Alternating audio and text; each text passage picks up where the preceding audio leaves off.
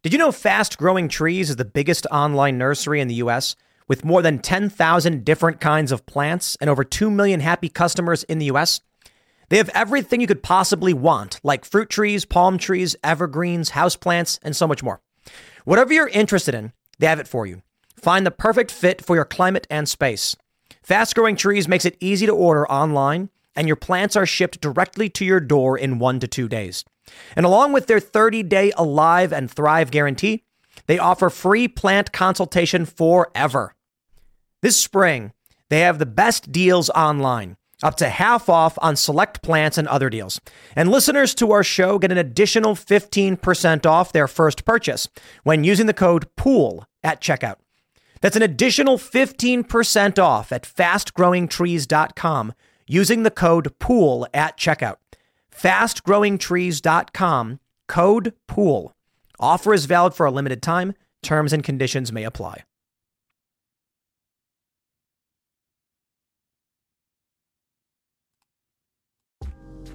Today is December 28th, 2021, and our first story. People are fleeing from Democrat states and moving in droves to red states.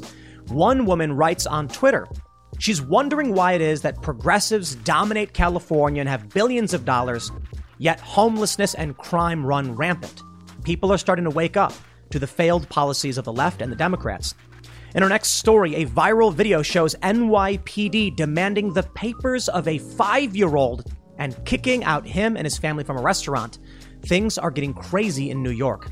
And in our last story, controversy surrounding the transgender swimmer escalates, with a USA swimming official saying that transgender swimmer in this instance is ruining the sport and it must stop.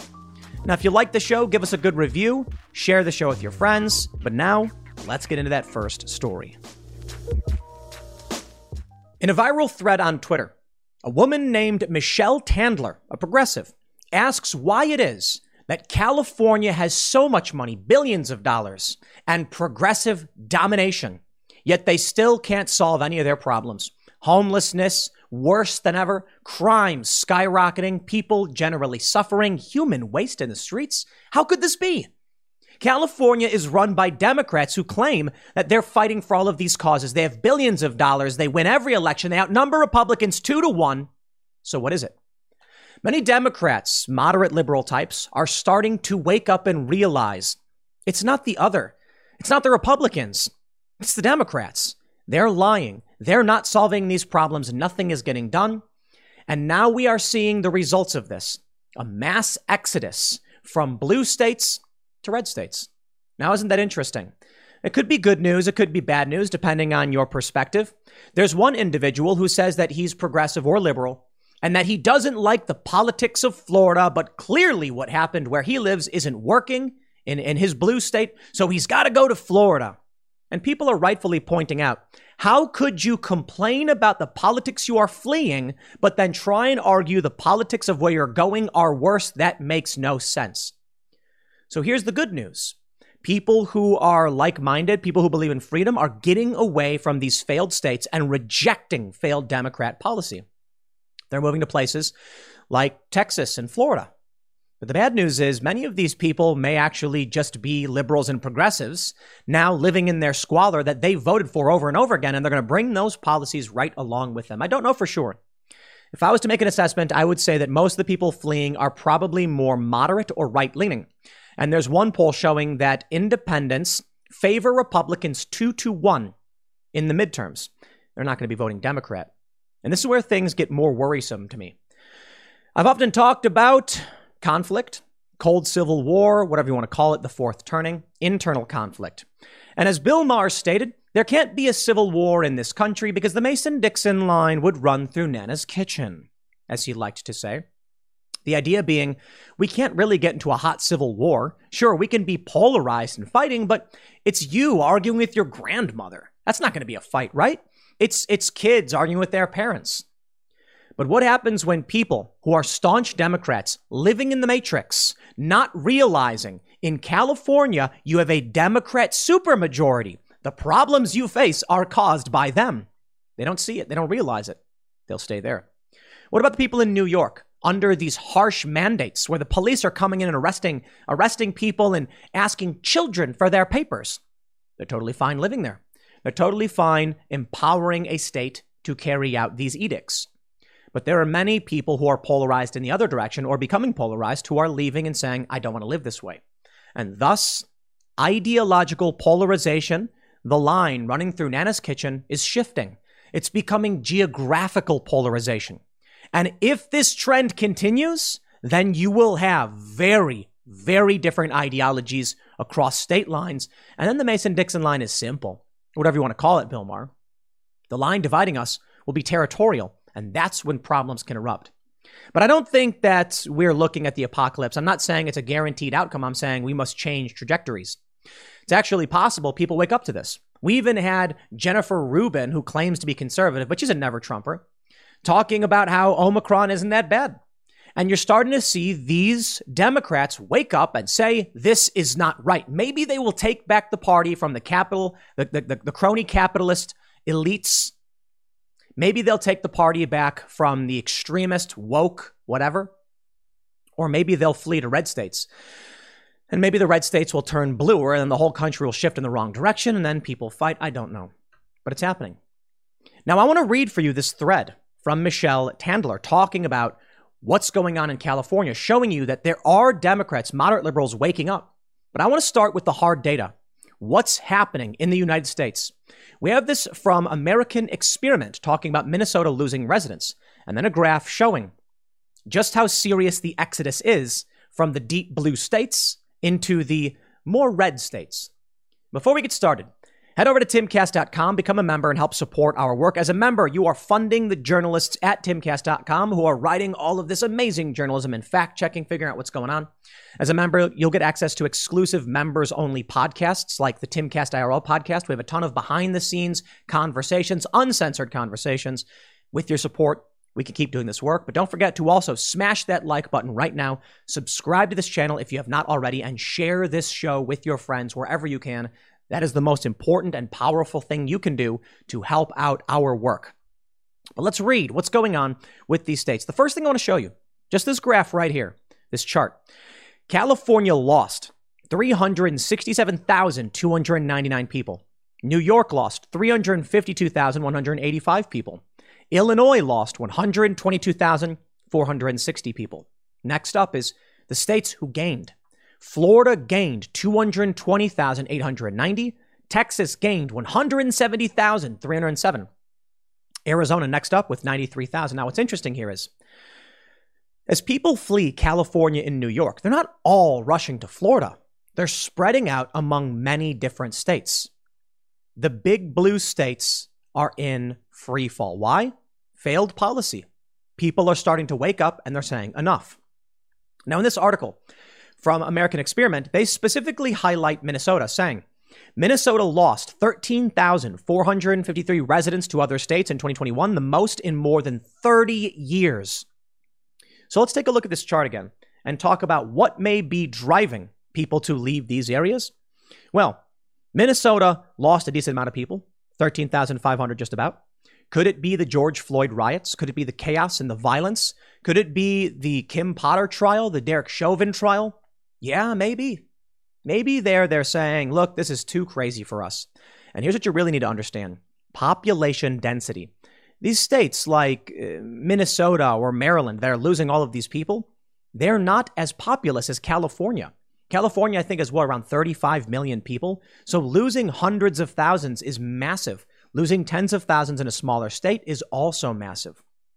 But you take a look at California and New York, and it seems to me, to my assumption, would be that COVID policies, harsh lockdowns, and extremism from the state are driving people away, and they're thirsting for freedom, which is why Florida and Texas are the top two states. Florida and Texas, open for business, live your life, do your thing. Now, I don't know if this is going to result in extreme geographical polarization. I think it contributes to it. But again, it could be Democrats leaving these states. In 2020, we saw something interesting. The same thing, basically. In 2020, the top outbound state was Illinois. Then New York, California, New Jersey, Maryland. But we can see you also have Michigan on the list. Why? I think COVID policy is fairly obvious. During the lockdown, people said, I don't want to live in these places. They also mentioned here at North American Moving Services, that's done the data, property taxes. 2018 property taxes in Illinois are insanely high. And people seem to be moving to areas, well, it's probably not fair to say based on property tax. I do think it's interesting, however. No, I think the issue here is COVID policy. I think it's absolutely COVID policy and failed Democrat policy. And we can get into all of this. The first thing I want to mention, though, when it comes to COVID, we have this story from LX.com, NBC. Which states saw the most COVID deaths in 2021? America's least vaccinated. Oh, no. The least vaccinated states. And you can see that Florida is actually in the top of the list of deaths per capita. It's interesting. So they say. I don't know. Maybe people disagree with this, don't like the data. I don't care. I don't think it matters. In fact, I think this is a very powerful statement. People would choose dangerous freedom over totalitarian security. Let me stress for you again. When you see Florida being as listed as one of the higher death rates, you see the states that are considered to be the most dangerous, the ones that are gaining new residents. People are willing to take risks to live freely. Not in New York. Not in New York, not in California, not in Illinois. No, Illinois just announced they're doing their mandates, their vaccine mandates for businesses. I'm sorry, Chicago did. And so you have people in New York. You had a guy just get arrested at a Burger King. The people behind the counter are like, please leave me alone. I don't want to be involved. They don't want to stand up for what they believe in. They don't know. They don't care. That's going to be the kind of person that remains in those states. The kind of person that just serves the state without question.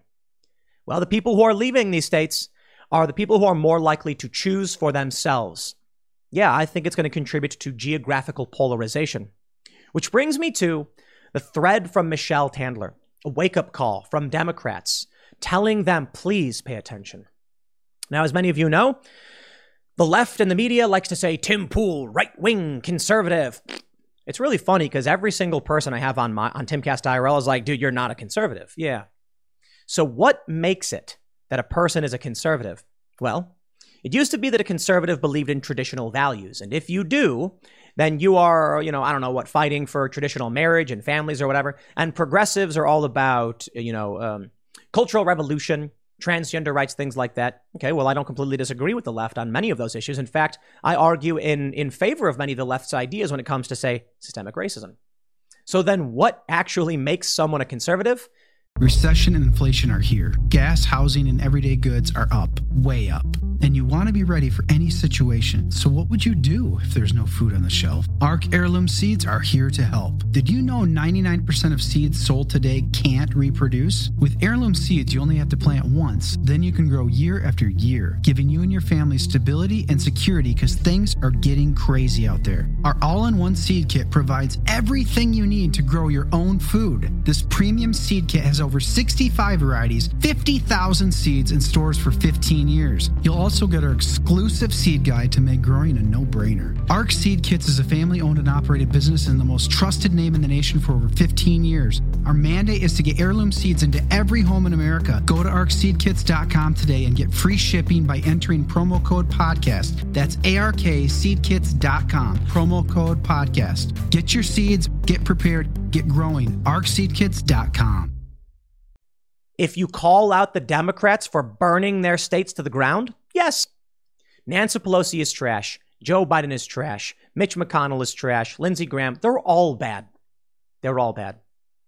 But when you point out that Democrats control the cultural institutions, or at least their allies do, and that they've run California, New York, and Illinois into the ground, you must be conservative.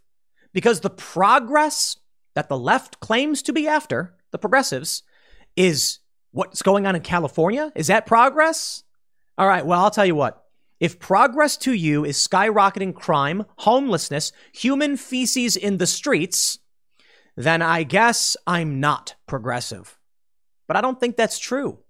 I don't think that's what progressive is. I think progressive is supposed to be fighting for civil rights and being nice to each other, respecting each other, and bringing about world peace. It's not, though. Let's be real. It's just a name. It's a name of a political tribe. They want power. Their states are being burned to the ground, figuratively and literally. They want power. Well, for too long, many moderates, liberals, Democrat types did not pay attention. Which brings me to the thread from Michelle Tandler. She writes on Substack. This is a tweet thread that I wrote on December 26th. It is 1,998 words, which Grammarly says is 7 minutes and 57-second read time. If you have thoughts or reactions, please comment below. Well, you know me, I talk really fast. I'm pretty sure I can read through this much faster than in 7 minutes. Michelle writes, here's what confuses me about San Francisco. We have the most liberal left-wing government and population in the country. We have a $13 billion budget, and we have 8,000 people sleeping in the rain this week. Can someone please explain this to me? Well, I'll pause there and say, yeah, I can. You see, the people of California went to the voting booth and decided to start a fire. The fire then burned down several parts of the state. And then next year, these same people said, well, when we start a fire this time, it'll be different. My point is, if you keep voting for the same thing over and over again, and your problems aren't getting solved, that's the definition of insanity, according to the internet. To stick your hand in the fire and get burned and go, ouch, let me do it again. To stick your hand in the fire once again and think this time the fire won't burn me. I'm sorry. That's not how it works. Michelle writes, what do progressives stand for exactly? I thought it was about making things more fair, about standing up for the little guy, about human rights, equality, equity, compassion. San Francisco looks like the least compassionate city on the planet. Yeah, how about that? The slums of Mumbai look cleaner than the streets of downtown SF. This isn't just the Tenderloin, it's Soma, parts of Mission, Dogpatch. We have thousands of people wandering around looking like they're on the brink of death. This is why people use the term zombie. I have been a registered Democrat for 18 years. I grew up in a progressive family and went to a progressive school and have mostly progressive friends. Yet what I see in SF, if this is what progressives stand for, I want the opposite. Well now, 18-year Democrat Miss Michelle, you must be far right. No, let's be real. She's a real person, noticing real problems, asking real questions. What do we stand for? Michelle, I stand for everything you stand for. I want people to live better lives. I want people to not be homeless. I want to help them. I want to get the streets cleaned up. No more human waste. I want it to be sustainable. I want to help provide. What the Democrats are doing is none of that.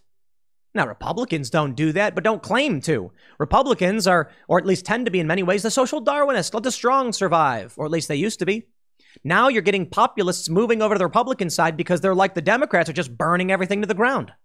And people are starting to realize it. She goes on to say the words used here, harm reduction, housing first, criminal justice, social justice, equity, they don't align with what I'm seeing at all. Our strategy might as well be called harm increased, housing last, victim injustice, social injustice, and unfairness. This is the message. Social injustice, unfairness. She says, yesterday I went for a drive in the rain. This is what is happening in San Francisco right now. I am sorry to force readers of this thread to bear witness to this, but I think it's important to acknowledge what we're all ignoring. I can't tell you how many videos I've done. The plague back in California. Yeah. Where is our $13 billion going exactly?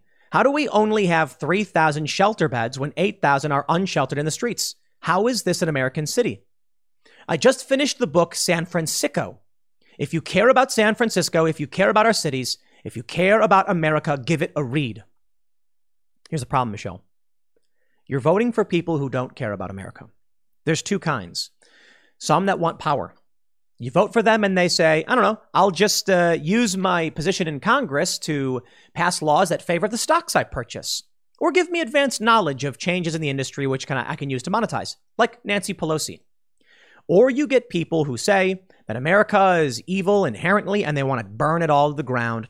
And from the ashes of the old, they will build anew. That's who you're voting for when you vote progressive. She says, I'm starting to develop a seriously dark view of the progressive politicians in charge of our town. They have absolute power, act like a regime, and talk often how broken the system is. Are the homeless their foot soldiers, mascots, mercenaries? You have to wonder, with the funds we have as a city, state, and nation, is this situation on purpose? Well, I certainly think so. She goes on. We saw what SF was capable of when the pandemic hit. We had testing sites up in days, hotels converted into shelter, funds flowing. Yet here we are. Is this nefarious? I'm going to pause and say, yes. Isn't it obvious? Progressives tend to blame Republicans for almost everything. Yet here we are, not a Republican in sight, and I think we may be the most damaged city on the planet. Nowhere is there such inequality. I've never seen destitution at this scale. So here are my questions to progressives. What do you stand for? What do you believe? What are your strengths as a political group? Weaknesses? Why, after decades of progressive rule in SF, are 8,000 people in the streets? Why do we have the highest overdose rate in the nation? Why do we have the highest property crime rate? Why do we have fewest children per capita? What are the biggest wins of progressives in SF? What are progressives most proud of here? Who are the strongest public servants of the Progressive Party? Why do you think we should continue on this path? Recently, I've been having flashbacks to junior year when I ran for class representative and lost by 5 votes. My opponent promised candy vending machines, parties, all kinds of fun things. He won and didn't do a darned thing all year, of course. Thought experiment. What would San Francisco look like if Republicans were in charge, if moderates ran things? If we had 2-party rule instead of 1? Downtown is boarded up. The children of the Tenderloin are begging the mayor to arrest drug dealers. Our school system's on the brink of state takeover. Our DA is completely over his skis and a defender at heart. We are in crisis, and yes, we voted for this. We know. We probably have more Black Lives Matter signs up than any city in the nation. 40% of our homeless people are black. Do their lives matter? Or is this just about virtue signaling and moral grandstanding? This past Thursday afternoon, I dialed into the Board of Supervisors meeting about the emergency order to refund the police. Our board sat through 10 hours of debate and public comment. It was astonishing. Caller after caller saying defund the police. Well, I'll tell you this.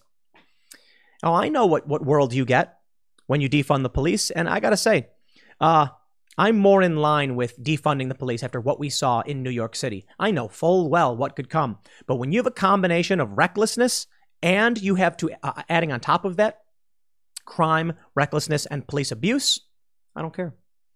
She goes on to say the number one advocate for the homeless, Jennifer Friedenbach, called in to say, vote no on Black Lives Don't Matter.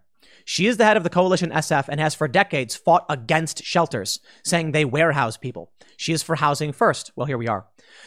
I would really like to know if she stands by her advocacy. I personally believe she is the person most responsible for this tragedy unfolding in our streets. But we are all responsible. We are allowing this insanity. I'd also like to know why the loudest voices right now against changing our approach are all white progressive women. We have Kate Chatfield from the DA's office, Jennifer Friedenbach from COH, Hillary Ronan of D8, all yelling about defunding the police. What is this about? It's amazing, isn't it? The policies put forth by white progressive women are causing these problems, so saith a white moderate woman. I can't tell you exactly why or what, but women tend to be, millennial women are more likely to be Democrat than millennial men, though it's not that big of a difference. It's around 20 or so %. She says, I've been thinking a lot recently about the concept of civic duty. What is our responsibility as a citizenry? What is civil society? What does it mean to contribute to your neighborhood, city, state, nation? One of my friends recently woke up to find a homeless person sleeping on the front step of her multi-million-dollar home. I asked her what she did. We closed the blinds. I think this is such a metaphor for what's going on here. San Francisco turning its head. That's right. I am just so confused. If progressives believe in big government, then why aren't they doing the bare minimum? The minimum that even F.A. Hayek spoke of in The Road to Serfdom in 1944. He's a famous libertarian. He believed in providing food, shelter, and clothing. It's amazing, isn't it? She goes on to mention, maybe it's tribalism. Hate Inc. from Matt Taibbi. Excellent book. Maybe. But I don't like playing this game. When people say Republicans do it and the right does it and the left does it and Tim Pool only criticizes the left, I don't like Republicans. I like the libertarians. Not all of them. Mises Caucus guys are all right. Donald Trump was a populist. He agreed with Bernie Sanders on so much. And there's an opportunity to engage. But let me explain to all of you guys. There are good people on the left. Crystal Ball, Kyle Klinsky. Big fan. Don't agree with a lot of their politics, but they're good people. Watch their content. They get things wrong. Jimmy Dore, one of the best. Clearly on the left. But the issue is we're all willing to call out the establishment. We're all willing to call out the lies and the manipulation because we all want the world to be better. We just disagree on how to get there. But then you get other groups. I'm not going to name them. High-profile Democrat personalities on YouTube who do not operate in good faith. And there's certainly people on the right who are similar, but they're not that big. Steven Crowder operates in good faith. He absolutely does. I disagree with him on policy quite a bit, but we agree on reality. We agree on facts. We do fact checking. We do research. We don't agree on everything. when it comes to data and research, but we agree to have honest conversations. I think Jimmy Dore is the same way. The left hates him. When you look at this article, you start to understand it's not about left and right. It's about Rachel Maddow, the lying, manipulating press, those who walk in lockstep with them, and those who challenge the machine. I see Crystal Ball, Kyle Kulinski, and Jimmy Dore as people who challenge the machine. When we disagree on some policies, that's fine. But we all want to challenge that machine. We all want, I think, pretty sure, we're all opposed to the wars and the conflict, and we want peace. We want the water to be working in this country. We want people to have clean drinking water, food, shelter. And there are a variety of ways we can go about doing that. But we can have those conversations when someone's acting in good faith. But what about when these politicians simply, well, they just want power? You see, here's the problem. When you have certain individuals on the left that believe that voting for these people will solve these problems, even if we think they are good people, you get more of these problems. That's why I think it's so amazing to see this article from Michelle basically saying, we want the opposite of what the progressives are doing. Then you're going to have to vote against them, to be honest. And you might not get exactly what you want. She ends the article by saying, my mind is swirling a bit. Could use some help and insight. I'm clearly quite upset about what I'm seeing in my backyard, both here in SF, but also more broadly in our country. If you have any ideas or you relate, please do share. There's another post. This by a man named Hari Raghavan. Hari on Twitter is a loyalist to some causes. He says a builder abstract ops co. And sure, he doesn't say he's an angel investor. He tweets. So here we go. I'm moving out of the Bay Area. This is obviously not a fresh opinion, but the framing may be slightly controversial. My biggest reason is that I believe the Bay Area is no longer the best crucible for the American dream. This is not an FSF post. This is a saddened recap of what could have been. I've had a tremendous time here, which had nothing to do with tech or startups. It had to do with my family, the people, the food, the culture, the debates, the nature. He goes on to mention that he is, in fact, moving to Florida. He says, this is such a cliche, but we're moving to Miami. I know there's plenty to be apprehensive about. Worse politics from our perspective. Its own superficiality, weather issues, critters, guns, but lots to love about food, warmth, service industry, vibrancy. I'm sure we'll find plenty to complain about. Maybe not because we'll hopefully we'll be less neurotic, but we're eager for a new chapter and mint a new identity for ourselves. Here's to the newest corner of the world where upstarts are gathering. Allie Beth Stuckey responds, How? How do you write everything you just did and conclude that Florida has worse politics than SF? Clearly, that's not true, or you wouldn't be moving there. Florida Dems will do the same thing to Miami that California Dems did to SF. My goodness. Fact. From the Daily Mail. LA County Sheriff slams woke San Francisco DA Chesa Boudin for flying in the face of common sense by calling crackdown on out-of-control smash-and-grab thefts a knee-jerk reaction. Hey guys, it is Ryan. I'm not sure if you know this about me, but I'm a bit of a fun fanatic when I can. I like to work, but I like fun too. It's a thing. And now the truth is out there. I can tell you about my favorite place to have fun. Chumba Casino. They have hundreds of social casino style games to choose from with new games released each week. You can play for free anytime, anywhere. And each day brings a new chance to collect daily bonuses. So join me in the fun. Sign up now at ChumbaCasino.com. No purchase necessary. VGW Group. Void where prohibited by law. See terms and conditions. 18+. California, in my opinion, is just burning to the ground. And then you have this one. The worst NYC crimes committed in 2021 are thanks to shaky bail reform law. This is progressive policy, and it may be contributing to people fleeing the state. But I'm not here to advocate for the right or the left. No, I have my opinions, and they don't necessarily fall into any category, to be completely honest. Probably more slightly left on a lot of issues, but also rooted in reality, like true stories, such as Joe Biden was withholding U.S. aid to Ukraine in an effort to get a prosecutor fired because the prosecutor, or I should say, to get a prosecutor fired who was investigating Burisma, where his son was on the board. Draw your conclusions on intent. It's true. Just look at Matt Taibbi's reporting on the issue, but the left doesn't believe it. Now, I'll tell you this. I think bail reform is the right move, and I would personally rather live with the risks. I would rather have risky freedom than totalitarian security. But here's the problem. What if you have totalitarian risk? What if you have anarcho-tyranny? New York is a place that institutes their bail reform, which puts more criminals on the street. Now, on the surface, I can say you should not lock people up without proving guilt. Now, if there are some exceptions, if someone's a violent criminal, there's probable cause, okay, well, then you're remanded out of a fear for people's safety. It's a difficult line to figure out where we draw the line, innocent until proven guilty. The problem is that in New York, you can't keep and bear arms. You can't defend yourself. You have a tyrannical state that will lock you up, that will shut you down, that will kick your 5-year-old child out of a restaurant because he doesn't have his papers on him. And then they will release criminals onto the streets. You will be the victim of crimes, both from the state and from the criminal population. Now, who would want to live there? You see, herein lies the problem. The policies are meaningless. They're just trying to placate enough people to get enough votes to stay in power.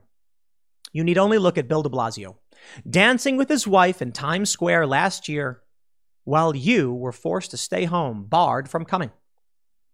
Isn't that creepy? And why don't these Democrats realize it? Why don't these moderates realize it? Why do people keep falling for these tricks? Well, they're trapped in the bubble, man. They're trapped in the matrix. So it's your job to red pill them, I guess. Sharing videos like this, having calm, rational, and peaceful conversations. Don't insult them. You see, this is what really frustrates me about so many people on the internet, especially many people on the right. And it really is the left. Come on, let's be real. I think the problem is there are many people who are unwilling to try to convert. You know, you saw the drama I had on Timcast IRL. I asked one of our guests, I don't want to rehash, but I just asked him, don't you think you should approach people with compassion? And he said, no, I don't care. I don't care about their problems. They're fake problems. And I'm like, okay, you don't want to solve anything. You just want others to suffer. Misery loves company. Crabs in a bucket, whatever you want to call it. People want to feel, if I'm suffering, you should suffer too. I'll tell you how I feel. If I'm doing well, I want you to do well too. That's how I feel. You know, my worldview is a rising tide lifts all ships. If I see someone who's in trouble and I can help them, I'll try. Then you have the other side of the coin. The people who think if my life sucks, yours should too. And I think that's a big divider in the culture war. You have many people on the left. I'll give you an example. Elon Musk. They say he's worth $200 billion, the richest man on the planet. Why? Because he started a company called Tesla. The company makes money, you know, but does it make billions of dollars? No. But the investors who buy the stock have driven the price up because everybody wants a piece of Tesla. Thus, Elon Musk ends up being worth around $200 billion. They say he's the richest man on the planet and he's not paying taxes. Well, he's not paying taxes because he didn't make any money. But they don't get it. They don't care. So Elon Musk says, fine. He sells off a good portion of his stock, makes around, I think, $36 billion or so, pays $11 billion in taxes, saying, there, I paid more taxes than anyone in history. And what happens? They attack him again. New posts, new rage. Well, it's still not enough. Give it all up. What's he supposed to do? Elon Musk sells all his houses. Then someone says, yeah, but he's living with a rich friend. He sold all his houses. Then Elon Musk says, fine, I'll give $11 billion to the government. And they say, not enough. Stop bragging. You're not giving enough. Even though Elon Musk is only getting that money from the sale of the stock. He doesn't have it in cash. They don't care. They just say, I want you to suffer. It's a cruel and sick world. And I certainly think there's a lot of conservatives who are also bad people. And they want you to suffer. These are the people who laugh and chortle when people die. I'm not a fan at all. When I see the left, that guy Aaron Danielson got shot and killed in Portland, and they all started cheering and clapping and laughing. Disgusting. Ruth Bader Ginsburg died, and Donald Trump said, sorry to hear it. She was a tremendous woman. Really? Donald Trump. That's right. And that's why I don't hate the guy. I like Donald Trump. I'm the biggest Trump fan in the world. I think he's kind of an a-hole. I think there's a lot of things about him. He's a bad guy. But I think he's nice. I think he's generous. But I also think he's a hothead. I've heard the stories. He goes down to his businesses. He hands $100 bills to everybody. Because he's rich, he can. Because he's generous. But he's also kind of a dick, right? So I'm not the biggest fan of the guy for those reasons. But if even Donald Trump can say nice things about Ruth Bader Ginsburg online and in person in an interview, why does there have to be people gloating and laughing and mocking her demise? Here's the challenge. As we sit here saying we want everyone's lives to be better, you have many people on the left who want to make your life worse. They tell you that the right wants to make your life worse, but the right is fractured. They don't do anything. The Republicans obstruct. The Democrats in office don't care. And that's why SF is burning to the ground. And then you have leftists who are just like, if my life's going to suck, so is yours. And no amount of money you give, no amount of taxes paid will ever appease people who are just looking to make you feel pain. That is not everyone on the left. As I mentioned, you've got good people like Jimmy Dore, Crystal Ball, Kyle Kalinske. I shout them out as often as I can or regularly. But there is a dominant establishment culture, and many on the left, even the good people, play into it and support it. Now, I'm not going to sit here and support those who are gloating over death or the Republican establishment. No, I want change. I want a populist to get in. If that's Donald Trump, so be it if it upends the establishment. And I know he's not perfect, and I'll try to tell people to do better, to be better. But so long as people keep blindly just believing Democrats are going to save you, your cities and your states will fall apart, and you'll be forced to flee. I'll leave it there. Next segment is coming up tonight at 8 p.m. over at youtube.com/TimCastIRL. Thanks for hanging out. We'll see you all then.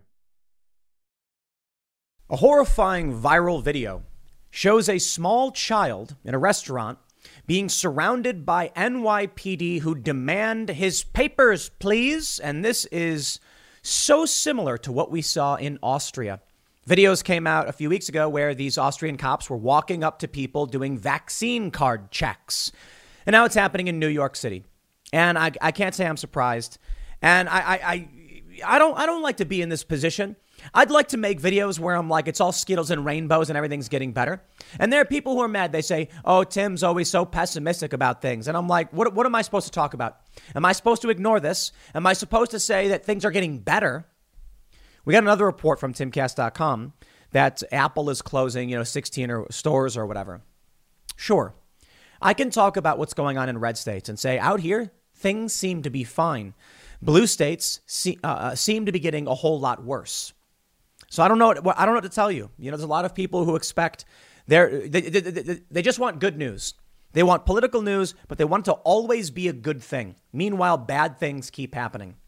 Suppose I could just stop talking about the decay and the rot at the core of, say, the NYPD, New York City, and these blue states, and then we could all go on our merry lives with blinders on and just ignore the problems that are happening around us.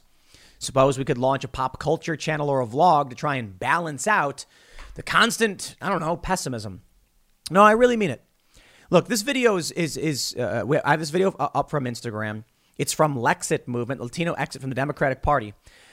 And they're showing what appears to be a small child and the police. And you've got what's called NYPD TARU, Technical Assistance Response Unit, filming as they're being evicted from none other than Applebee's. It appears to be the same Applebee's, I believe it is, where several protesters tried to eat and were kicked out. Now, the Timcast crew is currently doing some digging and some fact-checking, some journalism to figure out what's going on. And it appears the child was not part of any protest.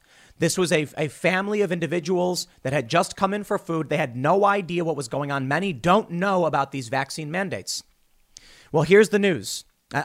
Look, you can see the video, and I'll make the point about the NYPD as well. You can see this woman, they don't know what's going on. We've had people on Timcast IRL talk about how the NYPD was not really enforcing these lockdowns and restrictions. Yes, they are. Yes, they are. And you need to understand the importance of this video before we get into all this news, because I want to shout out Michael Malice, as we often do. Michael Malice has a quote, and I think you should take it to heart. There is no law so obscene that the police would not be willing to enforce it, up to and including the mass execution of innocent children. Michael Malice on the Waco siege, Twitter, 2021. Now, Michael Malice has made this quote on many different issues related to similar things. But you take a look at what happened in Waco. You take a look at the firebombing of a house with children inside of it. And then you have to realize that Michael's correct. A lot of people on the right, a lot of conservatives don't want to accept it. A lot of people on the right have been saying back the blue, but we're starting to see that change. And this is why I've been saying abolish the police. Now, I'll stress the point. I think the concept of a police department works. A corrupt culture in decay, it doesn't. It just doesn't. And this is exactly what I was warning about. If you have a year's advance notice that police will stomp your face in over these restrictions, then you were given advanced warning. Abolish the police now before they come and they demand papers from your 5-year-old child. So I'm not going to pretend like what we're seeing in this Applebee's is on the same level as Waco. But I do think it's fair to point out that Michael Malice was not wrong, because he was just basing his statement off of Waco. Or at the very least, whatever a statement may be based on, we have seen these things happen with Waco. Now, there are a lot of people who don't like the vaccines and are skeptical and all that stuff. I'm not here to argue science with you guys about efficacy or anything like that. I can tell you about shutdowns. I can tell you that they're already doing 4 vaccines in Israel. But I can say ultimately, it's your choice with your doctor. Now, hold on there a minute. There is something that needs to be said, though. What if you have a medical condition? What if you have Guillain-Barré syndrome, which prohibits you from getting the vaccine? And we've seen this with individuals like Pete Parada, formerly of The Offspring. What if you go to the doctor and they say, no, now you can't go to Applebee's anymore? And what that means is these police officers, while not directly causing harm to that child in terms of what a vaccine could do to someone with a medical condition, they're outright saying you have no rights. We have something called the Americans with Disabilities Act. We have the story from timcast.com. NYC requires children 5 to 11 to be fully vaccinated to eat in public. Now that fully vaccinated?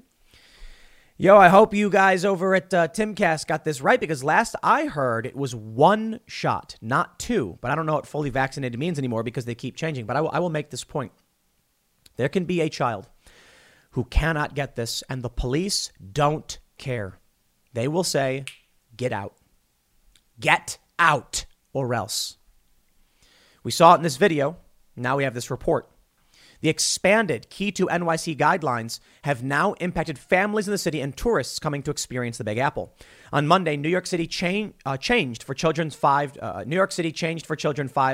ages 5 to 11 years old. They are now required to show proof of a COVID vaccine to enjoy most public activities. I think the headline may be wrong. I think it's 1 dose, but let's read. They're going to say, New York City's Key to NYC vaccine mandate expanded to children under 12. Children ages 5 and up now need to prove they received at least 1 dose of the COVID vaccine to enter most businesses in the city. This restriction includes restaurants, theaters, gyms, and more. So that is a fact check, timcast.com.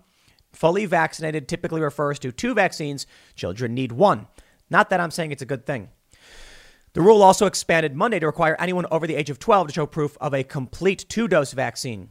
You see, there's the difference. The headline says 5 to 11. I want to make sure we get the facts right here. We are in, and we'll issue a correction as soon as I get a chance to message the crew. We are in New York for another week, and it's going to be a real pain not being allowed to eat in restaurants. Eric St. Martin, a tourist who was turned away from the Hard Rock Cafe with his 7-year-old daughter, told the New York Post. We didn't know about the vaccine mandate for kids when we booked our family holiday months ago. On December 6th, Mayor Bill de Blasio announced that all children 12 and up must be fully vaccinated to enter, and you need 1 dose for 5 to 11. We want to protect everyone, Mayor Bill de Blasio said Monday. We want to protect our youngest New Yorkers. We know Omicron had a lot of impact on younger folks. We know we need a whole family to be safe. And if the youngest kids are safe, that also helps protect our seniors. The new mandate was in full force as of Monday throughout the city. Christina Myers, a host at the Margaritaville Resort Times Square, said she turned away more than 20 would-be diners by midday.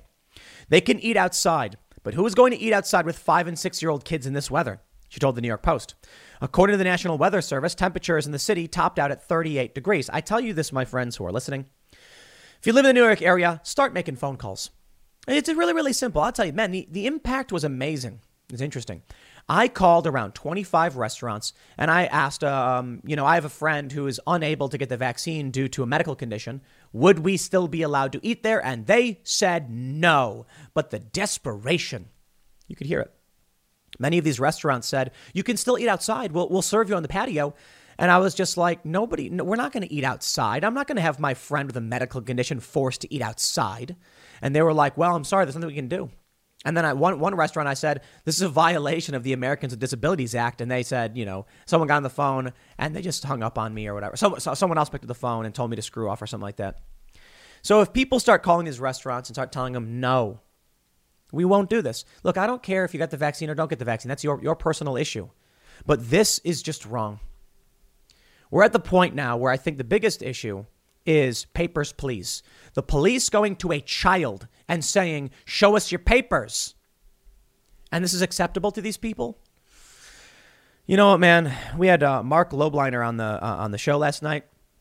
He's the guy who does his Tiger Fitness. He's on Twitter. And he was just saying, why aren't people mad about the same things I'm mad about? And I'm like, that's a really good question. It is. When you see a 5-year-old police being called and demanding the papers, what's really fascinating is that some of these people live in the New York Metro. This is what's crazy to me. I think we have it here. They can eat outside. According to the National Weather Service, blah, blah, blah. Foreigners don't understand why we had to turn them away. Even people from Union City in New Jersey were confused, she said. I lived in Union City. Right across the, the Lincoln Tunnel? I can't remember which one. I lived in Union City. It's a few miles northwest of Hoboken, just west of Manhattan. It's a very Latino neighborhood. Very, very much so. Cuban, Dominican, Puerto Rican. I used to get chicharrones, I think it's called, like fried pork belly. Oh, man, is that stuff good. And a lot of these people, they're English second language. It's a Latino neighborhood. It's a Hispanic neighborhood. These people are going to come into New York completely confused. It's seriously one bus. You get on the bus, it brings you right downtown or to Manhattan. I think to 32nd or something like that. But you hop on a bus and boom, you're there. These people are going to be confused, denied service, and it's going to be mostly minorities. So you tell me how this makes sense for any one of these lefties that are talking about, critical race theory. You've got the Black and Latino community being barred, and that's okay. You've got people with medical disabilities. I don't know, man. I want to stress this point before we expand upon what's going on. I want to stress the point that police officers walked into an Applebee's, apparently the same Applebee's where people had been protesting, and they surrounded a booth of the child in it, filming him, multiple officers armed, saying, papers, please. And when the family says, we don't have them, they said, get out. It's funny. We're not talking about citizenship or anything like that. We're talking about trying to go to a restaurant and having the police demand your ID card. If that's the city you want to live in, fine. I left a long time ago. I could see this coming, and boy, was I glad am I glad I left. I lived all over New York, but the last place I lived was in Brooklyn. Somebody executed 2 cops. You may have heard the story. It was over on like Myrtle and Nostrand, around there. Myrtle and Tompkins, I think, or whatever. So I left. I said, this is getting crazy. I moved to Union City. Well, first I went to Florida. I was in Miami for a year, came back, went to Union City and said, because I was working for Fusion. And then I was like, I'm not going to go to the city proper. I'm going to go outside the city because of how crazy things are getting. Then bombs were planted. No joke. Bombs. Manhattan, I think it was on 25th Street and in Jersey City. And I was like, I don't want to be up here. So I moved further south to Bayonne. And I was like, it's still in the metro. If I want to go to the city, I can. I move away from everything. And I could just see the protests getting worse. I could just see the political escalation. I could just see the conflict and crisis across this country. And I thought, the last place you'll want to be is New York City. So I moved to South Jersey, the Philadelphia suburbs. And this is all over the course of a couple of years. And then the lockdowns happened. And I just said, you know what? It's time to get away from cities in general. These, people who live in cities, they're crazy. I saw the rioting, the lockdowns and the rioting. And that was it for me. I mean, when the rioters crossed the bridge, I'm getting out of here, man. Now we're in West Virginia. Hello, it is Ryan, and I was on a flight the other day playing one of my favorite social spin slot games on ChumbaCasino.com. I looked over at the person sitting next to me, and you know what they were doing? They were also playing Chumba Casino. Coincidence? I think not. Everybody's loving having fun with it. Chumba Casino is home to hundreds of casino-style games that you can play for free anytime, anywhere, even at 30,000 feet. So sign up now at ChumbaCasino.com to claim your free welcome bonus. That's ChumbaCasino.com and live the Chumba life. No purchase necessary. VGW Group. Void where prohibited by law. See terms and conditions. 18+. Because I'd rather be surrounded by trees with some property and just it's a lot cheaper to have more land and get away from the crisis, because you want to live in these big cities. You want to, and people are buying up these properties like crazy. It's nuts. You want to, not in cities, but outside of them, slightly outside, like suburbs. You buy this house. You've got a house literally 10 feet from your house. What do you think happens when people start rioting? No. Where I am now, we're setting up the new facility. We got 50 acres, and I'm just saying, get away from the cities. Now, I will tell you this. I think I chose the right state to be in, West Virginia. There's that chart I mentioned the other day where people are fleeing California, Illinois, New York, and they're heading to Florida and Texas. West Virginia is not seeing that large of a population growth. It's actually right in the middle. There's a slight growth of like a few thousand people or whatever, whereas California saw hundreds of thousands flee. And I'm like, that's probably the right choice. You got some growth, but not too much. Let everybody go to Florida and overdevelop and crowd. And sure, West Virginia, still fairly open. You got to be responsible for yourselves, man. The lockdowns are coming, okay? And I'll say this, yesterday on Timcast IRL, Luke Rudkowski, he was saying he thinks that COVID's over. He thinks that with Omicron being mild and everybody getting it, it's going to result in people just saying, fine. He said the Democrats are going to realize they can't win on lockdowns. So they're going to say, we've done it. COVID is finally over. We've solved the problem. And that'll happen just before the elections. And you know what? That's a really good point. I think Luke might be right about that. I really, really do. I'm not sure. Because there's other things to consider. But I think it's a good point. Democrats know they can't win on these policies. If Republicans run as a return to normalcy candidates, well, then people are going to say, I'd like a return to normalcy. I'm sick of the lockdowns. We don't want to deal with this. It's a good point. It is. But we also have this from timcast.com. Apple closes 16 stores in New York City citing COVID concerns. We also have this story from ConchoValleyHomepage.com. And believe it or not, yes, it's a crazy name, but NewsGuard certified. NHL shuts down 7th team, stops all cross-border games over COVID. It could be that the night is always darkest before the dawn. Could be that Luke made a really good point, and he's right. Democrats would be crazy if they try to run on lockdowns. Right now, it is there's one poll out that says independents favor Republicans 2-1. How are you going to win those people back? Well, perhaps here's what's happening.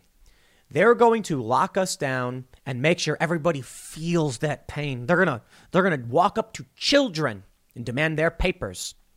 And then once people finally have enough, because Democrats are in power right now, they will swoop in and say, enough. We are the heroes who will save you from this tyranny. And they'll shut it all down. The lockdowns, I mean. They'll reverse the shutdowns. And then they'll say, now that everything's back to normal, let's get back on track. I'm not convinced it'll work because, I appreciate the point, but I don't think undoing what you did will convince people to change their minds. I really don't. It could defang Republicans who say we'll reopen things because the Democrats will be like, we already did. Everything we did worked. We stopped the crisis. But is that going to be enough for people to vote Democrat? I do not believe so. So that's why I'm not entirely convinced that will be how things will play out. That'll be what happens. When you take a look at what's going on with the shutting down of stores in New York City, with the children having the cops demanding papers of children, NHL shutting down all these teams, we've got Israel calling, I love this, Reuters says, Israeli hospital launches first test of second booster. Yeah, that means the 4th shot. Israel is upgrading to 4 shots. You've got more calls for more boosters. 3 is apparently not going to be enough. They're going to say more. Why would this just end? Because I think about it. If the Democrats end it, what do they gain? I don't think they gain anything. They don't. Maybe it's less of a negative. They potentially gain, like I said, defanging Republican arguments. But I'm sorry, man. I don't see it. I do not see there being a reason for Democrats to relinquish this power. It's going to have to be taken from them by force. So if I'm going to talk about anything optimistic, it's going to be this. The primaries are starting soon for Republicans and Democrats. You need to vote in your primaries, Democrat and Republican. I don't care if you're Democrat, Republican, or otherwise. Vote in your primaries. Incumbents, establishment, gone. Vote them out. And then, if you do, oh, and don't forget, vote local. City council, school board, county sheriff, whatever. Governor, state senator, state reps, vote local. But you vote in those primaries. And I'll tell you what, if you can take control of your House, Senate, and Representative, your state houses, then there could be a convention of states. I don't know, maybe not a good thing, but certainly a way to force change. Maybe you get an amendment on term limits and all of a sudden all the incumbents are forced out. How about that? I don't know if term limits are right, but wouldn't that be amazing? You get a convention of states, new amendment, term limits, 2. All of a sudden, the entirety of Congress would be forced out and you'd get new people in. I don't know if that's the right way to go, though, because then you just get shadow campaigns, choosing their candidates or whatever. Not like you don't already, but maybe not. I don't know. It would be nice to diminish the ability of people like Pelosi to become worth millions, hundreds of millions of dollars trading stocks while she's in office. So maybe term limits really do make sense. Well, Convention of States can do that. That's where I see the optimism. You vote in the primaries, you get populists in, be it left or right, whatever. You get the establishment elites out. You get the warmongers out. You vote and you're at the state level. You get a convention of states and we make some real change and boom, we win. The people win. The corrupt elites are running the show. They would have the police come and demand your papers. Policing, as an idea, not all bad. No, I'm sorry. I'm not an anarchist. I think that it can work, but there has to be scruples. There has to be a community. We have to have shared morals. I tell you this, man, in small towns, because I've lived in small towns, you know the cops, you know their names, you know their dads, you know their brothers and wives, and they're genuinely trying to keep the peace. In big cities, it is chaos. They don't know you. They don't care about you. They would come and they would kick out a 5-year-old child for not having his papers. So as an idea, policing can work. But in big cities where no one has any shared values, it doesn't work. Hey, multiculturalism, huh? I think the idea of diversity, real diversity, is important. You cannot have everyone walking in lockstep believing the same thing because then you get tyranny. You do. This is what it looks like in New York City. When everybody just blindly obeys, you get people standing by watching as the police do these things. But when people challenge and there's decentralized power, but we have a shared sense of morality, that's something different. So the issue I see is when you have this idea of diversity and it's diversity of moral framework, you're in trouble. When it's diversity of opinion and diversity of power structures, you have a good thing. Now, there's a fine line between moral frameworks and opinions, but I'll give you a simple way to understand this. It used to be that we would argue about abortion because we had very similar moral frameworks in this country, but we differed on when and how these things should be allowed. On the left today, there is the moral framework of the left, or lack thereof, is diametrically opposed to that of traditional American values on the right. In which case, it's people who don't care about you. You're an other, and the police, they feel no pain. They feel no regret when they do this to children because they don't care. You're not a part of their system or tribe. They're marching in lockstep without scruples. It should be that a police officer looks at the child and says, "Hey, man, I don't know about this, man. I don't want to do this." They don't. With a smile on their face, they walk in there filming and they say, "Get out unless you got your papers." Your papers? Sorry.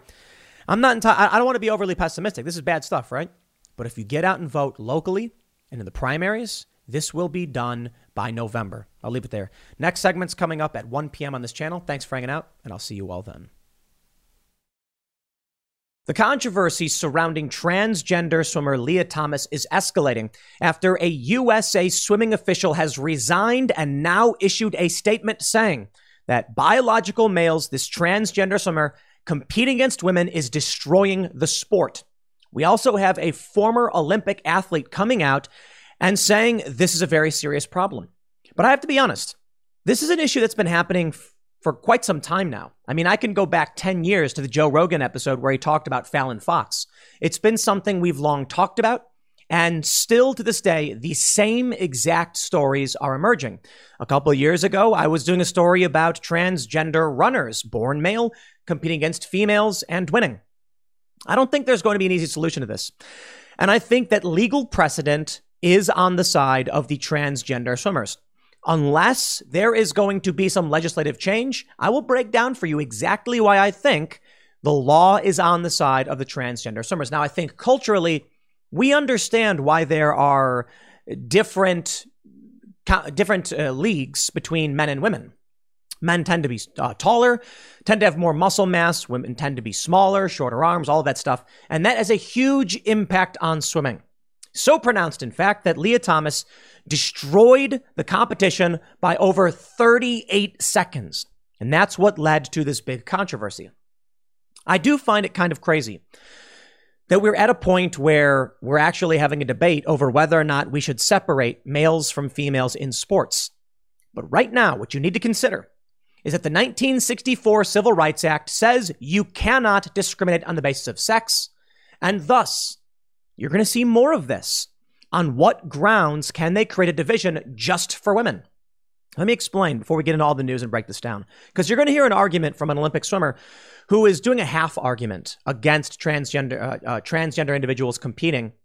What you need to understand is, in some circumstances, there have been lawsuits saying that you cannot discriminate on the basis of sex. So a women's only coding group at college is discriminatory. But what judges have ruled is that so long as there is an equal men's only, then you are not discriminating. The idea being that as long as everyone's getting equal treatment, the problem there is that essentially argues separate but equal. There's a female bathroom and a male bathroom, separated but the same. In fact, they're not the same.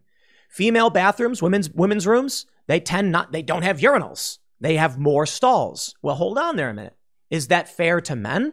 Men got to take dumps too, so shouldn't they get an equal number of stalls? You see, they're different. They're not equal. And thus, we're entering this area of the civil rights movement. Everything's being reduced to a very fine point that's going to be argued legislatively. And then I don't know how you argue for women's only divisions. I mean, we can talk about the very simple colloquial and cultural understanding of men tend to be larger, women tend to be smaller. That I get. But there is no men's only division. There's a division for men and women. It just so happens to be that women tend not to qualify for it. And then a division only for women, which means there is no equal right to males. And thus you end up with this problem. But let's read this story here and see what's going on with Lia Thomas and an official saying that this individual is destroying the sport. The Daily Mail reports, the statement for women is you do not matter. USA swimming official who resigned in protest of trans athlete Lia Thomas says she is destroying women's swimming. Cynthia Millen stood down last week after working for the presiding body for more than 3 decades, saying she could no longer participate in a sport that allows biological men to compete against women. Thomas, 22, who previously competed as a man at the University of Pennsylvania for 2 full seasons, is now dominating the women's field and smashing records. NCAA rules mean she can participate because she takes testosterone-suppressing drugs. Now, this is what I want to talk about when I mentioned a half argument. This Olympic athlete, I'm going to pull up in a second, says, so long as you can prove you don't have male puberty advantages, then you're fine to compete. That's a half measure. Prenatal testosterone affects the development of fast twitch or slow twitch muscles. That means a baby in the womb that is getting more testosterone is going to have advantages over a baby that is not. Plus, if 2 humans, a male and a female, go through puberty, and it's kind of mind-numbing to even bring this up because I think most of you know this already, but I'll say it for the sake of those who might not. When a male and a woman, a male and a female go through puberty, females develop wider hips, males develop broader shoulders, changing their center of gravity. That has a huge impact. Height, muscle mass, bone density, skin, collagen in the skin. These affect everything. A male who undergoes testosterone suppression or hormone therapy will never lose these advantages. Quote, it's horrible, Millen told Fox News last night. The statement for women, Lennon, is you do not matter. What you do is not important, and little girls are going to be thrown under the bus by all of this. He's going to be destroying women's swimming.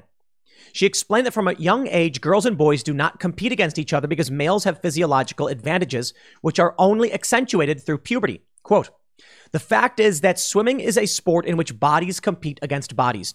Identities do not compete against identities, Millen said. Men are different from women. Men's swimmers are different from women, and they will always be faster than women. That is really, really fascinating. Bodies compete against bodies. Identities do not compete against identities. That's really well put. I got to be honest. Now, again, I'll stress, Lia Thomas is following the rules.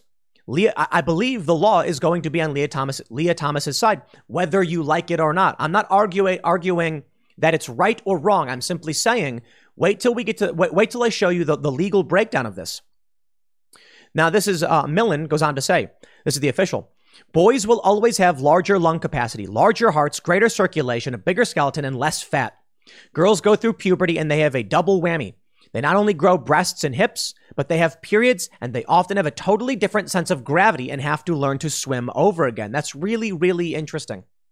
One of the things that I've researched when it comes to skateboarding is I wondered why there were differences between, say, ollie height, jump height in skateboarding and the skills between males and females.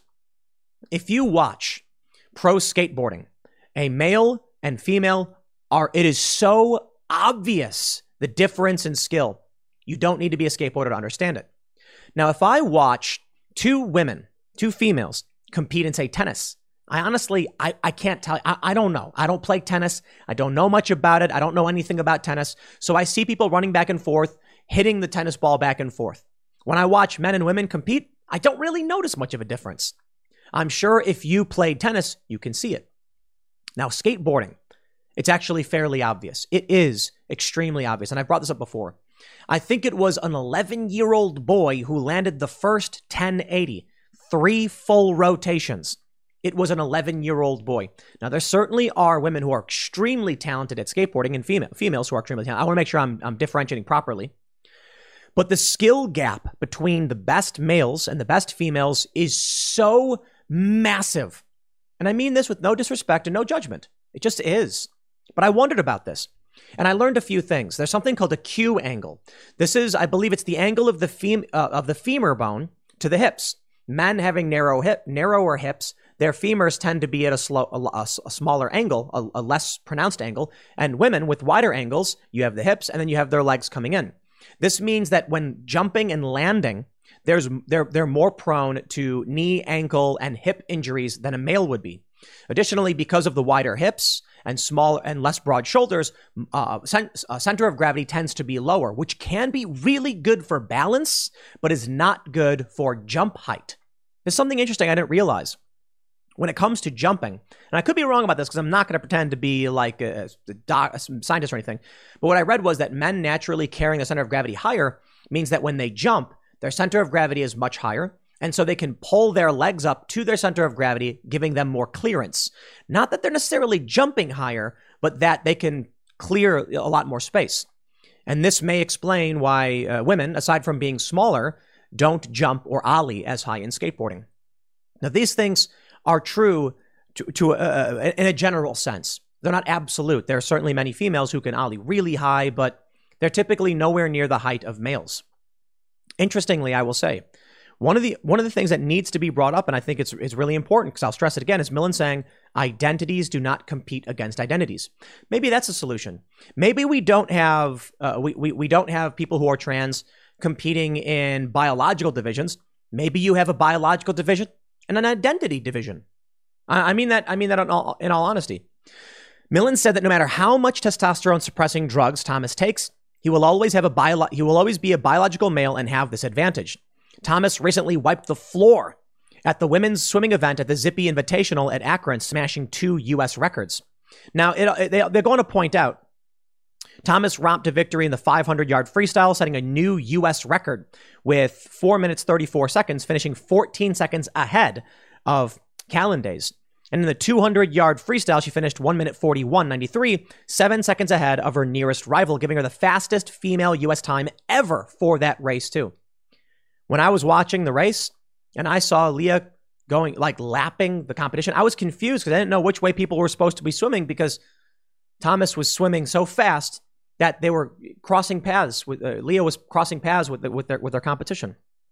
Now, look, I think Leah followed all the rules. That's a fact. And you don't got to like the rules. And I'm not saying it's right or wrong. I'm saying people are not paying attention to this stuff. They're not paying attention to what's going on in New York. They're not standing up for themselves. They're not standing up for their kids. They thought they could send their kids to institutionalized learning facilities, not pay attention to what was happening, and everything would be fine. I was talking to some boomers recently, and I was like, at some point, y'all just thought you won or something. Like, imagine you're playing a game of basketball against a bunch of people, and you're 10 points up, so you just slam the ball down, sit down, and start going on your phone. And then all of a sudden, you look up and you're like, whoa, I'm 10 points down? I was winning. It's like, yo, you stopped playing. They got complacent. They stopped paying attention to what was going on at these schools. They stopped going to these meetings, stopped fighting for what they believed in, and things changed. Now, we have this story from swimmingworldmagazine.com. Olympic champion, women's sports advocate Nancy Hogshead Makar details issues with Leah Thomas' situation. They say Nancy Hogshead Makar knows all about being a champion in the pool and championing the rights of female athletes, a 4-time medalist at the 1984 Olympic Games in LA. Hogshead Makar has long fought for equality in women's sports and is head of the Champion Women, which advocates for girls and women in sports. The interesting thing is, she says, I swam on the U.S. national team for 9 years, the same years that East German swimmers dominated women's competitions by cheating with anabolic steroids. I was able to win 3 Olympic gold medals and a silver medal because the East Germans boycotted the 1984 Los Angeles Olympic Games. This is interesting. Now, I was too young for this, but taking steroids, they're effectively giving females in the Soviet in East Germany steroids to make them super big and ripped so they would win. And people were like, hey, that's not fair. Look, if you want to be the best, some people have argued this. How about we just tell athletes they can do whatever they want to their bodies and then just let everyone go nuts with it? People will be hopped up on all the craziest pills and steroids and cybernetic enhancements.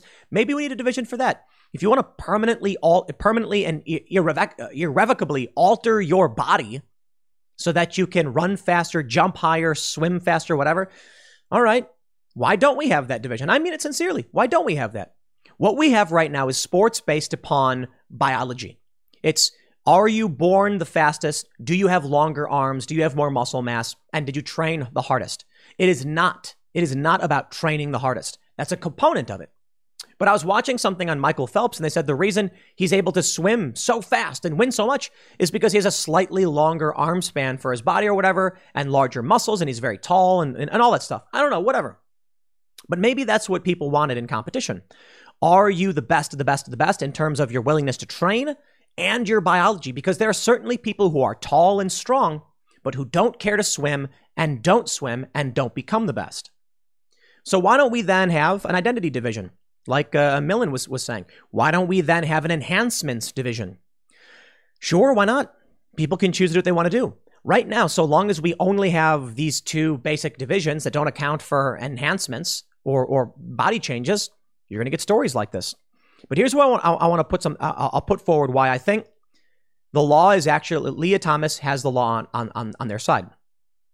This Nancy Hogshead Makar, the Olympic medalist, says, Title IX of the federal law that prohibits sexual discrimination permits sex segregation in sports, which means that for the most part, men compete against men and women compete against women. Title IX gave me a fair opportunity to win and set records, as well as access to money, accolades, and leadership opportunities.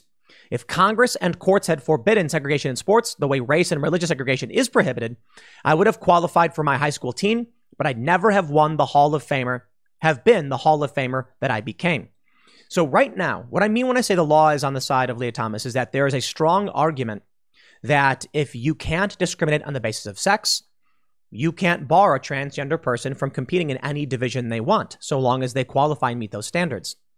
Now, of course, as we understand it, Title IX has actually been used to protect women over men in many circumstances. This is where things start to become murky and muddy, and I'm not going to pretend to be a legal scholar on this, but Title IX was cited ad nauseum when women were complaining that there was assault on campuses and they weren't being treated fairly. And this resulted in many young men being falsely accused in high-profile stories, kicked out of schools over a preponderance of evidence, not definitive proof, not reasonable doubt, just literally like, well, you know what? You were at a party and she says you did it, so you did it, get out. Okay, round two. Name something that's not boring. A laundry? Ooh, a book club. Computer solitaire, huh? Ah, oh, sorry, we were looking for Chumba Casino. That's right, ChumbaCasino.com has over 100 casino-style games. Join today and play for free for your chance to redeem some serious prizes. ChumbaCasino.com. No purchase necessary. Void where prohibited by law. 18 plus terms and conditions apply. See website for details. That's what Title IX was doing. Here's the issue I have. If people are going to argue that Title IX also means that men must be protected, then we have this clash when it comes to segregation in sports. There is technically a men's division, and I'm not sure how it works with, maybe I could be getting this wrong. I'm not sure how it works with college sports, but typically in major league sports, college sports may actually be gender segregated specifically. In major league sports, women are allowed to compete and enter. Men are not allowed to enter women's sports. So this is where everything starts getting murky and we get this clash. I'm not going to pretend this is the apocalypse, though. I think it just needs to be litigated and then we work through it. Ultimately, however, I don't see how you can have Title IX and the 1964 Civil Rights Act, Title VII, and bar someone based on their biological sex. I don't see how you do it, or their identity. Culturally, we get it. And this is the point that I make very often, that culturally, we enforce things or don't enforce things. Laws are irrelevant. We can have a law on the books, and we may then enforce it if the culture is willing to. But we have many laws in the books that are old and archaic that we don't enforce. So this, I see going one direction. Nancy Hogsmeade McCarr says, trans women should compete with biological women so long as they can demonstrate that they have lost their sex-linked male puberty advantage prior to competition in the women's category, and that is impossible. Now, she says Leah Thomas cannot make that demonstration.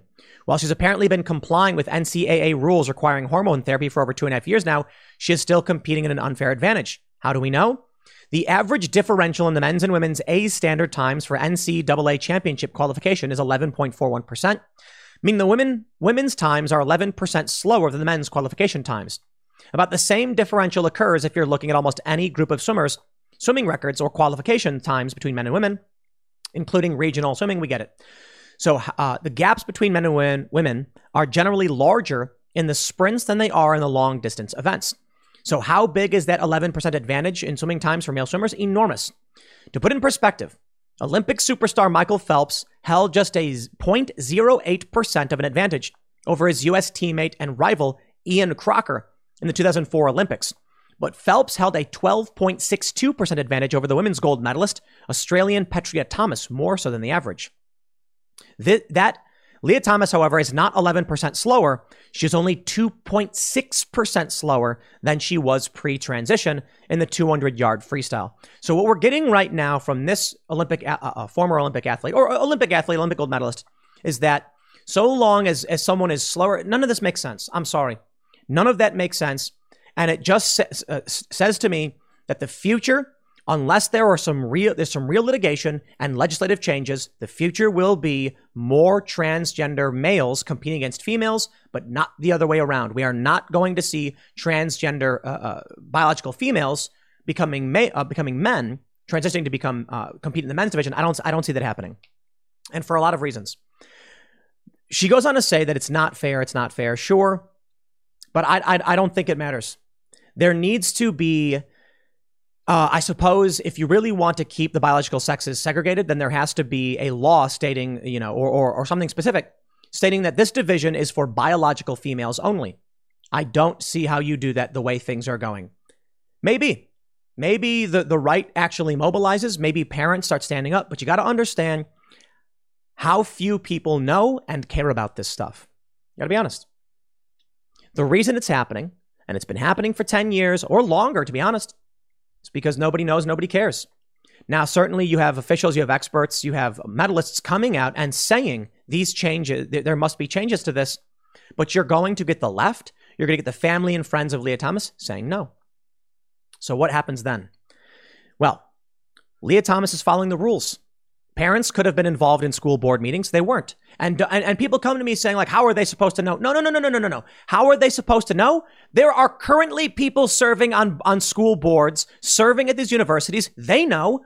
Why is it that when it comes to institutional power, for some reason, moderates, independents, libertarians, conservatives just don't know about it, but the left does? I'm sorry. That's because the left is paying attention. It's because they're getting active and they're fighting for the causes they want. At a certain point, all of us, in whatever space this is, stopped paying attention. Sat down in the middle of the ball game thinking, we got this in the bag and we don't got to do anything. And then before we knew it, we were 10 points down. That's the point.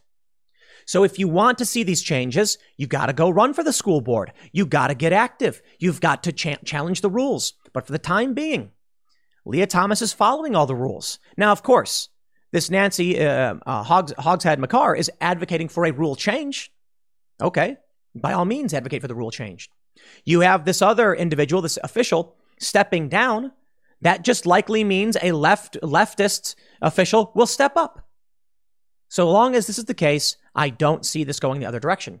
I'm not saying it's pessimism. I'm not saying to be pessimistic or optimistic. I'm just saying this is what seems to be happening. Are people going to stand up and wake up? I really do not believe so. Again, not trying to be pessimistic. I'm just saying, you'd think after 10 years, Joe Rogan, the biggest podcast in the world, talks about Fallon Fox and the MMA breaking a woman's skull. Fallon Fox was the biological born male transgender woman competing against other females and dominating, not always winning. I think Fallon Fox lost once due to grappling, and Joe Rogan brings that up. Like women can put a man in submission, but striking power and reach and all that stuff is greatly increased for biological males. That was almost 10 years ago, wasn't it? So where are people to speak up and pay attention to what's going on? You're not.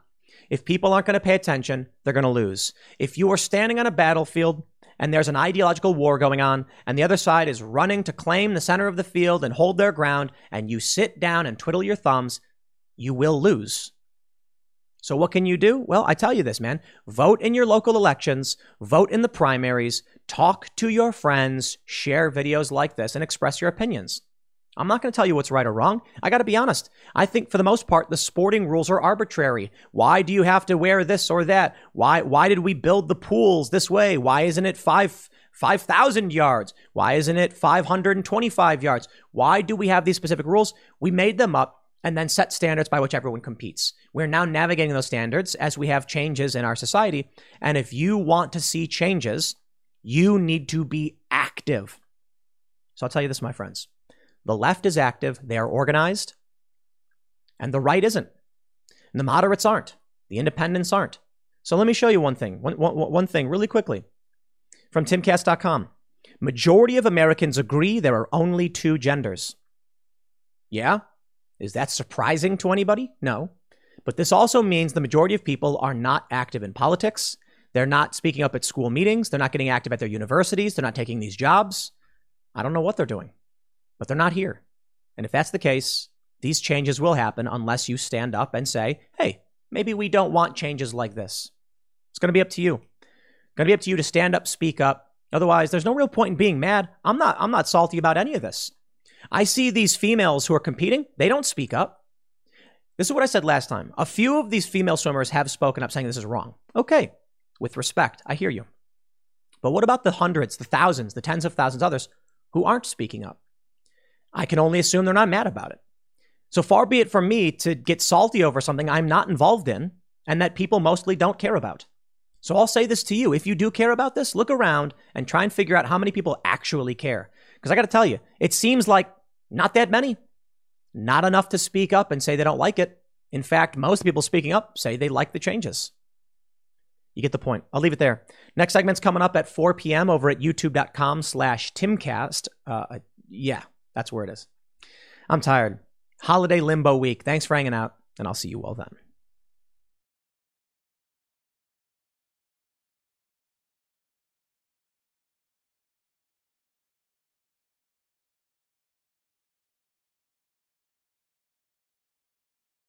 With Lucky Land Slots, you can get lucky just about anywhere. Dearly beloved, we are gathered here today to... Has anyone seen the bride and groom?